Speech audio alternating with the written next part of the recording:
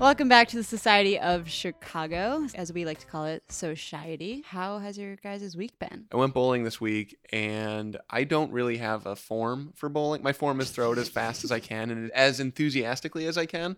Didn't do too great, but I had some fun. Everything I know about bowling, I learned from Wii Sports. Oh, So yes. Oh my God, Wii Sports Bowling was a the great best. time. It was the best. Yes. It was definitely like my dad never played video games except Wii Sports. He'd play golf on the Wii Sports. He'd play every morning. He would straight up play like 9 rounds every my morning God. before anyone would get up. And then for Christmas one year, I bought him like the Tony Hawk PGA Tour for whatever year that was. Tony Hawk absolutely does not have a PGA Tour. No, not Tony Hawk. Fuck. You know, Tiger Woods? Tiger Woods. I don't know why I thought that. I meant Tiger Woods. Tiger Woods PGA. Yikes. This week we have a pretty cool interview lined up. We're talking to Martin Code, who's the brewmaster at Green Star Brewing. So some listeners might know we had our season 2 launch party at Green Star, and it was a great time. Green Star is one of the first certified organic breweries in the state of Illinois. They're a vegan brewery, which kind of surprised me because like beer is grain and water. Seems pretty vegan to me, but I guess it's not. Yeah, it's very interesting.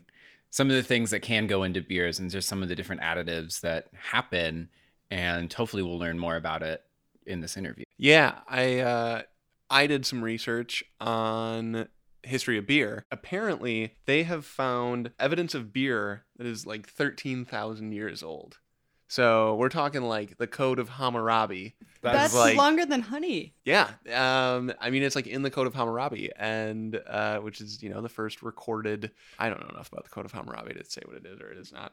But beer is actually the third most consumed liquid worldwide. So first is water, second is tea, third is beer. Huh. That's a lot to process, I feel like, to me. I don't know. I wouldn't think it'd be that high, but then I guess I think of other beverages that are around the world, and beer seems pretty universal. Yeah, so beer obviously has been around for a while, but we've recently seen kind of a resurgence in microbreweries. So this resurgence kind of started in the 1970s in Europe, but has since caught on all around America. And Chicago actually is a pretty thriving microbrewery scene as well. So in order to be classified as a microbrewery, you have to brew. I'm actually going to make you guys guess. Unit of measurement is gallons. What's the maximum amount of beer you can brew and still be a microbrewery? 10,000. I was going to say like 50,000, but I feel like that might be too much. It's 15,000 gallons of beer. See, between our answers, we got the 1 and the 5. Sure. That's correct. You two combined is not It's not. 65,000. It's 15. But yeah, so I did not know that there was actually like a limit on what something could have to be a microbrewery, and I didn't actually know there was such a thriving culture. I kind of thought Is it was. that where the term craft brewery came from? Like once they outgrew micro, do you go to micro to craft? Actually, I don't know.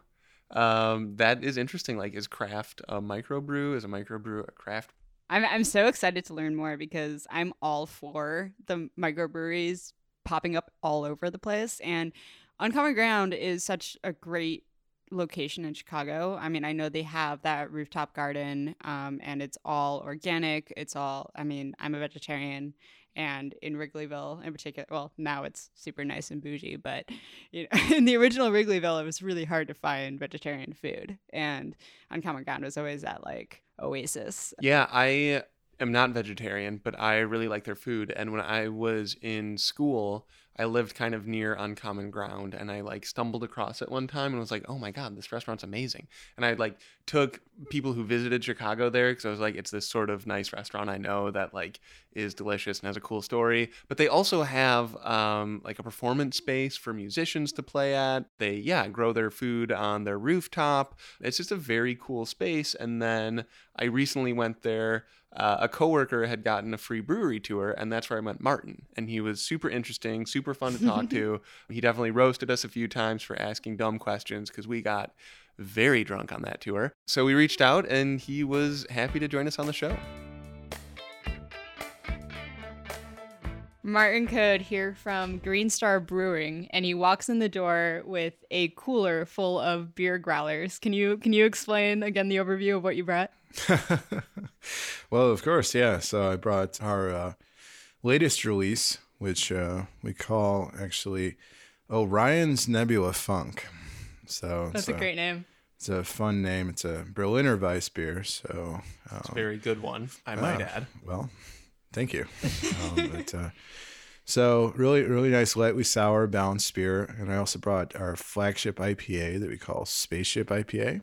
Mostly Iowa-grown hops in there. A nice lower bitterness IPA. And I also brought a tequila barrel-aged saison. So Tequila barrel aged. It is so good. so it's all. Glad you enjoy it. So it's all from Green Star Brewing. We're right around the corner with the same company as Uncommon Ground, and we do all certified organic beer. So. And Martin, what's your role there? I'm the brewmaster and beer ambassador. 2 fancy titles. And do you get to contribute to the naming of the beers? So it's always a fun collaboration between me and the owners, how the beers end up getting named. You know, sometimes I'll have an idea, sometimes they'll have an idea, brainstorm different ideas. So and then eventually we end up with what we end up with. So Cool. Collaborative process. Sure, if you want to summarize. Yeah. Cool. Are you Chicago native, born here, raised here? So suburbs, yeah. I was born in Park Ridge. Lived in a few places, but yeah, I keep coming back to Chicago. I think it's a great city. Wait, okay, so you lived multiple places before Chicago. Where have you called home? Well, I'm in multiple places in addition to Chicago. I went to college for a while in Dallas. My family, when I was 13, we lived in Colorado. Where else? I spent a semester living in Rome. That was cool, traveling around Europe. Went to Munich 3 or 4 times, definitely for Oktoberfest. Okay, so. There's the start of the brewer's itch, maybe.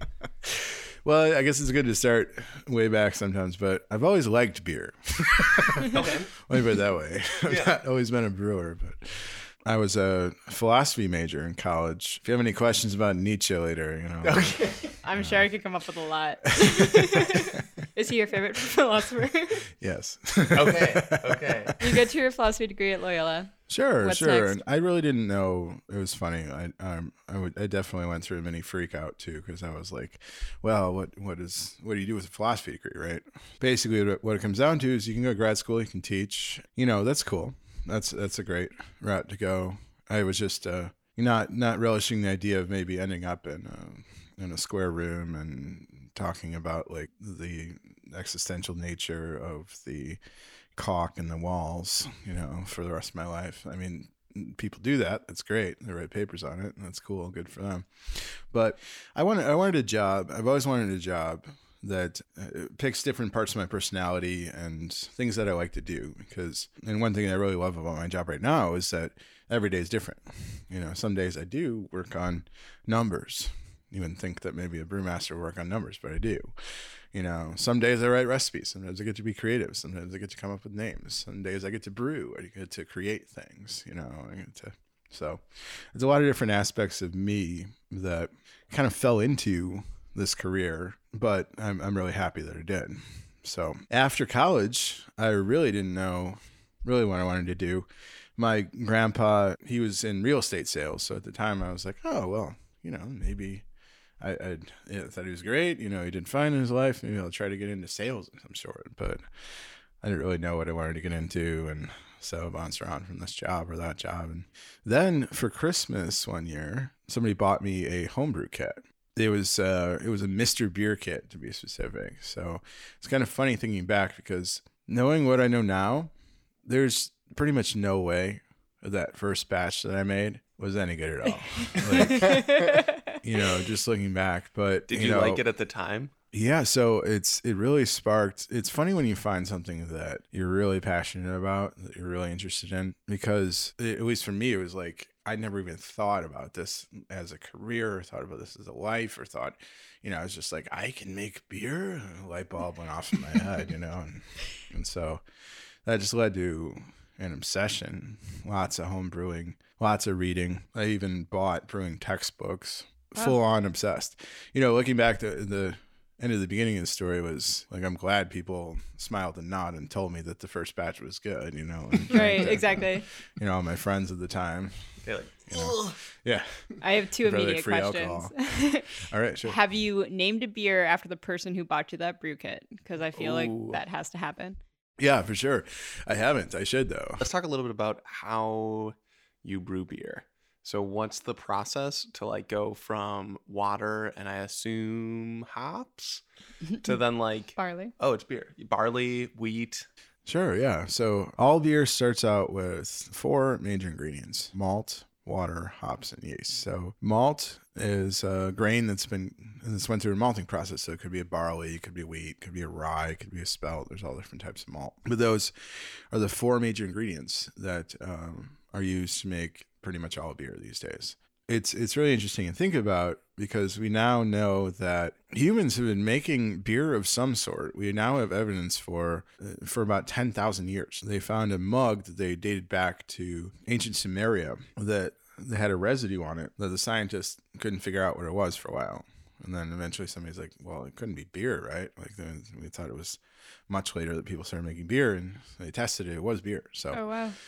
And I can get more into that if you guys are curious. But malt, water, hops, and yeast. So what you do is you start off with the malt, mix it together with the water, take your temperature, take your pH, take our amount of time. Things sort of get mashed all together when you're doing that. So the first step of the process is called the mash. Yeah. Seems Or- pretty intuitive. Around Halloween, the months exactly. So embarrassed myself. So the next step, moving on. Now, the next step of the process is you want to separate the liquid that you've created from the grain. So that's called lautering. It's basically straining. So you separate the liquid from the grain. Then you have a bunch of liquid that kind of looks like beer. Doesn't really taste like beer yet. It's more like a sweet sort of grainy tea. But at that point, it's called wort. And then what you do is you boil it. That's where most of the hops get added. Hops add a little bit of bitterness to beer. Pretty much every style of beer, even if it's not a hoppy style, gets a little bit of hops added for balance of flavor. Then after the boil, you cool it down really quickly. Then you add the yeast in a separate tank. And then if you've done your job well, the yeast is super happy with you and eats up the wort and turns the wort into beer. So Cool. that's ta-da. So you get the kit, you read a lot of books, you read about this process, you get better and better. When was the point that you decided to turn the hobby into something that you could make a career out of? Sure. Floated around a couple different careers during my homebrewing phase. And eventually I said, you know what? I don't really care about what I'm doing. Like I want to get into something I care about. And so I tried to get into the industry. So I started off working in a homebrew store where you go in and buy homebrewing ingredients and various equipment to make beer at home. So, had a great experience there. But at the time that I worked there, we were making a lot of beer. It's kind of funny because at the time we would make beer of all different styles and give it away to people. You would come in and shop and be curious about a particular style, and we'd try to have a bunch of different styles on tap and be like, oh, well, here's an example, and here's maybe a recipe if you're interested, or here's how you can get started. So Nice. we were making a lot of beer. I also had a great mentor there. He knows just about everything there is to know. He's worked there for like 20 years now. He knows just about everything there is to know about different styles and brewing. And then from there, I got a job as the brewmaster for the new Hofbrauhaus in Chicago. That's in Rosemont. But I helped build that place. It was a great opportunity. When I interviewed there, it was literally a concrete slab. So talk about anything I'd learned, a lot got thrown out the window. I got to work side by side with the International Technical Director of Brewing for Hofbrau. Also a great experience. And I hear the Germans know a thing or two about making beer. I don't know. So, of course, working on that equipment, too. They bought state-of-the-art equipment. It's a multi-million-dollar facility. Wow. So That must have been fun for you to play with after. as a you're having your being a home home kits, brewer yeah. and Yeah. all the stuff that I did before, absolutely. It was great hands to play with, an amazing system. From there, though, the thing about Hofbrau is that you're not really going to be playing around with the recipe for Hofbrau lager that much, right? Right. Like, Exactly. or Hefeweizen or anything. So it's a great experience. but I really wanted something that was my own thing. Started looking around, and that's when I got introduced through a mutual friend to the owners of Uncommon Ground. A great couple. They founded Uncommon Ground in 1991. Mike and Helen Cameron. They built that place into what it is. And I started talking to them, and they said, "What about certified organic beer? You know, is anyone doing that?" My first response was, "I'll have to check." That's probably smart. But anyway, I got introduced to them, and I started working there, and we had this whole conversation about doing something that nobody else is doing or was doing at the time. And it was a process. It was a fun process. I had to do research. I had to figure it out, but I did. Hey, what does an organic beer entail? Is it just all in organic ingredients? Does it affect like the equipment that's used on it? Like, because I think of beer and I think like, oh, okay, that's plants. But like, is it just organic ingredients? What's the... So, it's a funny environment for beer, and it has been for a while, in that there's not a lot of disclosure to the general public as far as what goes into beer. In regular beer, even... I'm not talking about just AB InBev products. I'm talking about craft products. There's all sorts of stuff that gets added that people really don't know about. So there's chemicals that add to increase the foam in the beer, chemicals that get added to decrease the foam, chemicals that get added to make the beer more clear, chemicals that get added to make the beer less clear. So going back to the main ingredients of beer, they're mostly agricultural, right? Mm-hmm. So conventional agriculture has a lot of pesticides. Yeah, so no chemicals get added during the brewing process. And the idea behind organic beer, the biggest idea behind organic beer for us is kind of what I was talking about before. So people have been making beer just fine for a very long time. So it's about simplicity. It's about getting back to what we were doing before. And the biggest thing is transparency for the customer. We want you to be able to come to Uncommon Ground. We have 2 locations, by the way, one on Devon and then the one with the brewery, but we have the beer at both locations. We want you to be able to come there and order a beer and have the only thing that it contains be beer.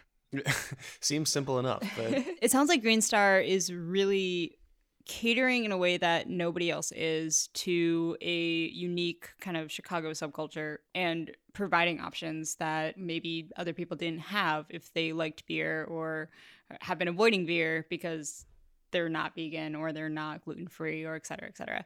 So can you answer on how big Green Star Brewery is from a nuclear community of people that work there and are directly involved with it? We're a super small brewery, and in the brewery, it's just right now it's me and one other person that work in the brewery. Now the restaurants, we have 2 restaurants. We have about 100 employees between managers and wait staff, and we also have a certified organic rooftop farm and another restaurant. So we employ not a lot of people, but wow, decent amount. A certified organic rooftop farm. Yeah, actually the first in the U.S. and that opened in 2006, I believe. Yeah. Wow. So.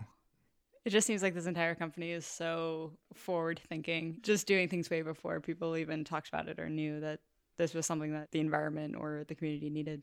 They have a lot of firsts. When they opened on Gray Street, that was the first location, they also had the first espresso license in the city of Chicago, which I would have thought for sure that would have been Starbucks or somebody else. But damn. I guess beyond that, do you have any way to measure how big your consumer base is of people that are enjoying Green Star beers? Sure. We have a great variety of consumer base because we are in Wrigleyville, so we do get a lot of the Cubs crowd. But the interesting thing about our crowd is that we kind of have a destination space in many ways. People do come there for the farm table, local, sustainable food and beverages of all sorts. We have all sorts of great cocktails and organic wines and organic foods. And so when the beer is only available in the restaurant, right? Correct. Yeah. No, if you want to take beer home, we do growlers,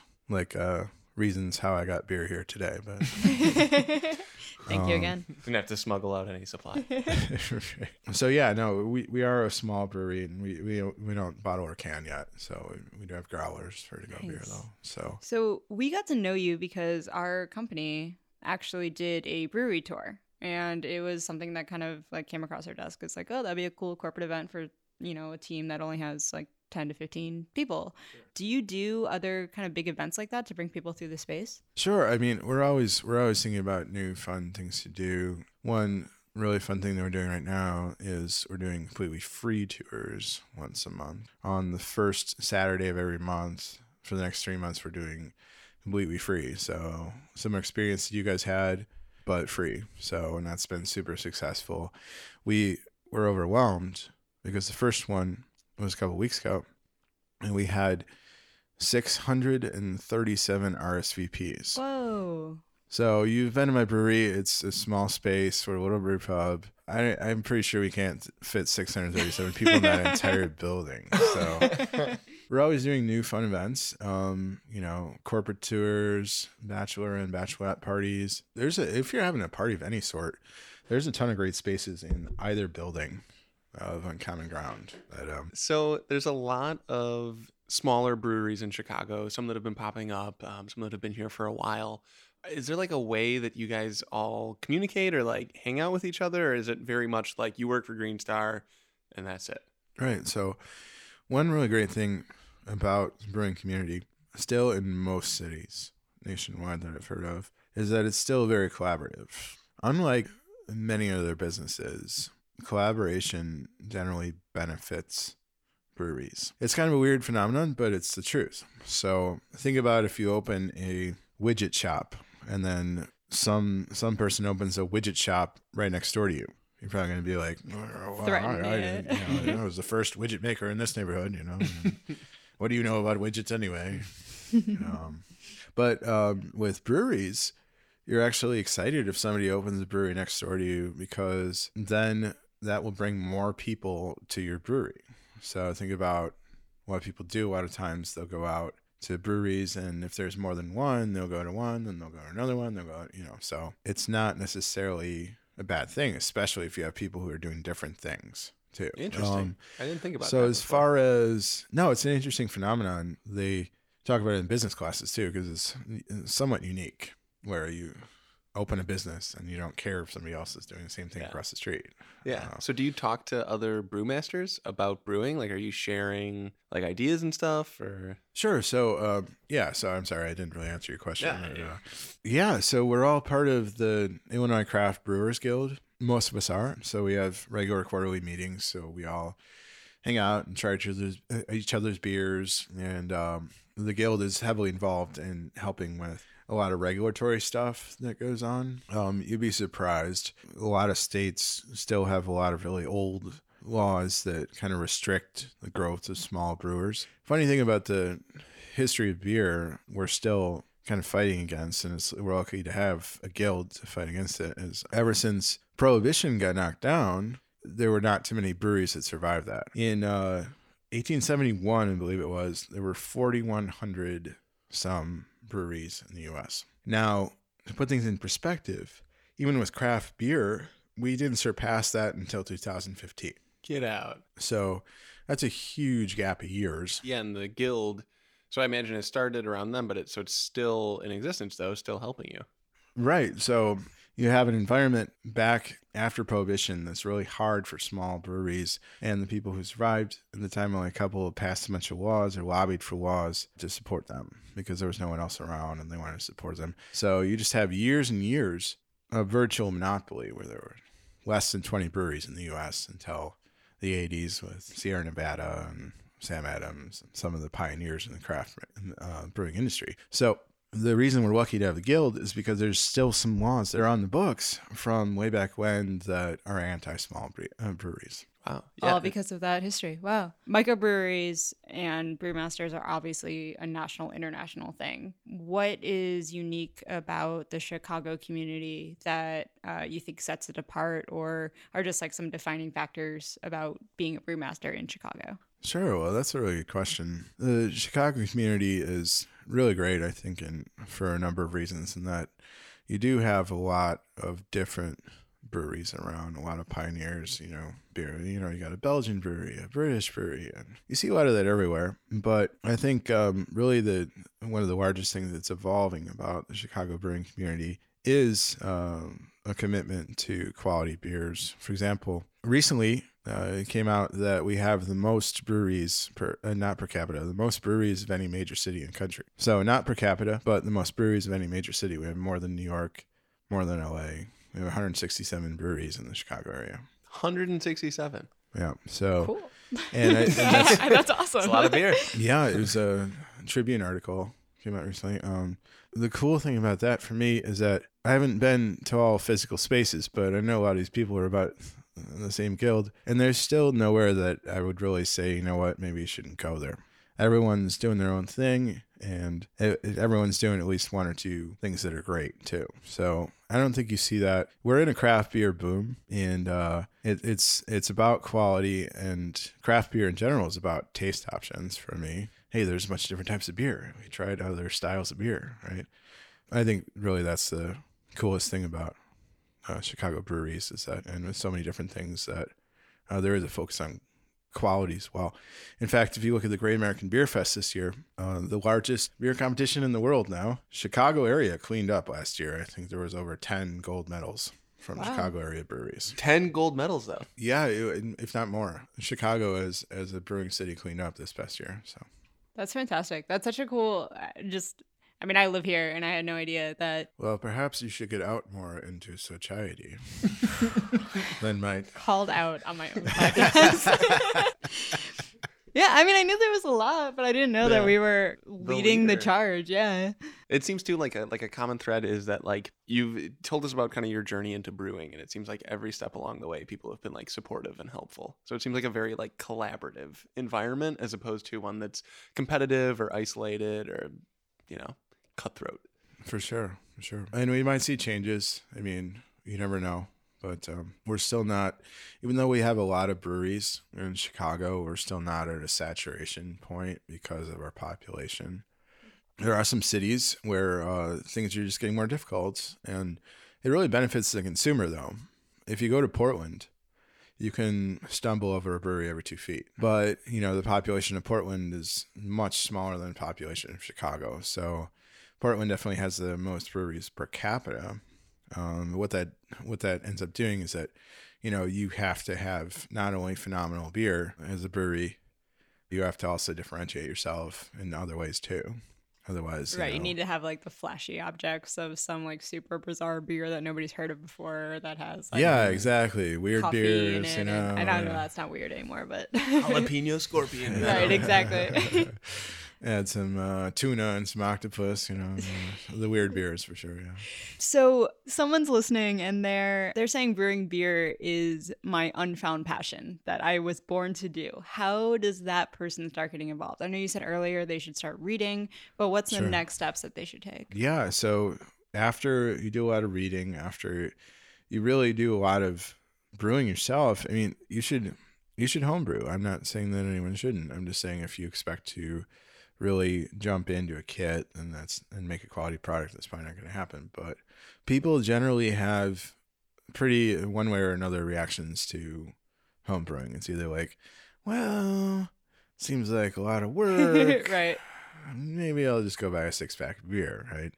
Or the other way, which is like, this is a lot of work, but it's fun. Like, this is great. And I make things. And so, I would say just make sure that you're into it. Make sure that you like the craft. Make sure that you're passionate about it. As far as getting into breweries, get out there, talk to people. There are internship programs, cleaning kegs or cleaning floors, or they are there. So I'm not saying it's easy, but yeah, just be yourself. Just get out there and hang out with the places that you like and try to talk to people. So For people who maybe don't know if they want to do brewing, but they like craft beer and they like Chicago, are there festivals they can go to? Are there like pub crawls? How can people taste as many as possible? festivals in Chicago? No. We never have those. There's a ton of fests. Once it gets warmer, especially, but yeah, all year round, there's this fest or that fest, Anything that Green Star specifically is involved in? As much as we can be. We've taken a different kind of philosophy for fests in that our first couple of years, we did everything. And so we were everywhere all the time. But since we're a small brewery, since, you basically can only find our beer at Uncommon Ground. We're doing fests that are super local in the neighborhood or that have sustainability themes. So Cool. few and far between for the most part. But we're around. For example, the next one we're doing will be a Polar Bear Fest at Rock Bottom Brewery in Chicago. That's a fun thing they do every year. But you can always come by to the brewery and to Uncommon Ground and taste different beers that we have out. And also, if you follow us on social media, we're always posting about fun events. And we have a growler club too. If you join our growler club, we hand out, anytime you buy a growler, we make it easy. You don't have to pay money. If you buy a growler and want to give us your email, then you can get invited to free brewery parties. Nice. Good times. What happens at a free brewery party? No, I'm just kidding. I was going to say, like, free, brewery, and party are all three words I really like. Very good words. 2 hours of beer and food. Sign me up. Awesome. Yeah. So basically, if we're putting out a new beer that we're super excited about, then we have a party. So. A question. So my roommate has been vegetarian since she was 12 years old. And I don't think that she knows that most beers aren't vegetarian. For somebody who might be listening to this and maybe freaking out that they're not, is Green Star the only option? Or what can somebody do to learn more about what's in their beers? No, we're not the only vegetarian or vegan beer option. But contact the brewery, send them an email, give them a call. Maybe not the first person who answers the phone will know what you're talking about, but somebody over there will. And then final kind of catch-all question: is there anything that we haven't covered that you wish people knew about the community and about microbreweries in Chicago in general? Well, we covered a lot. Let's see: organic beer, Prohibition. Is there anything I wish people didn't know? Like, and people know, because I'll talk more about history. Maybe, I don't know. We covered a lot, guys. Yeah, come by and drink a beer. If you're in the neighborhood, feel free to ask for Martin. If I'm around, I'm not. If somebody comes by and says, "Hey, I heard your interview with Society. Can I speak to Martin?" Yeah. What are you gonna do? I'm gonna run. Honestly, that's fair. No, not at all. Of course, that's one of the great parts about being a small brewery is, come on in, say you heard us wherever or saw us at fests. I'm not always around, but if I am, I'm happy to talk to you, buy you beer, give you samples. So that sounds fantastic. Well, Martin Code, thank you so much for being here, and thank you for the 3 growlers of amazing beer. Thank you, guys. Thank you so much, Martin, for coming on and talking with us. Really, really great conversation about so many different parts about beer and breweries and Chicago. And one of my favorite parts about Chicago, especially when I turned 21, was that it's super easy to go from bar to bar to bar. And what I really like now over the past few years is that we've seen so many micro and craft brews pop up that have taken a lot of care into the products that they're creating. And it's a very different vibe than I think you can get in a lot of other cities. I'm sure there's lots of other obviously bar scenes in every city, right? But I think the most unique part about Chicago is that you can find these really specialty ones pretty easily, and they can be either a stop on your night or you can spend your whole evening there. And that's one of the things that I find super accessible about the city. And this was a great kind of illustration of that community in a little kind of condensed way. I feel like I never really thought about beer that much before. I just drank a lot of it. I never really was like, oh, what am I putting into my body? Or how does this get made? Or whatever. And then talking to Martin, I was like, oh my God.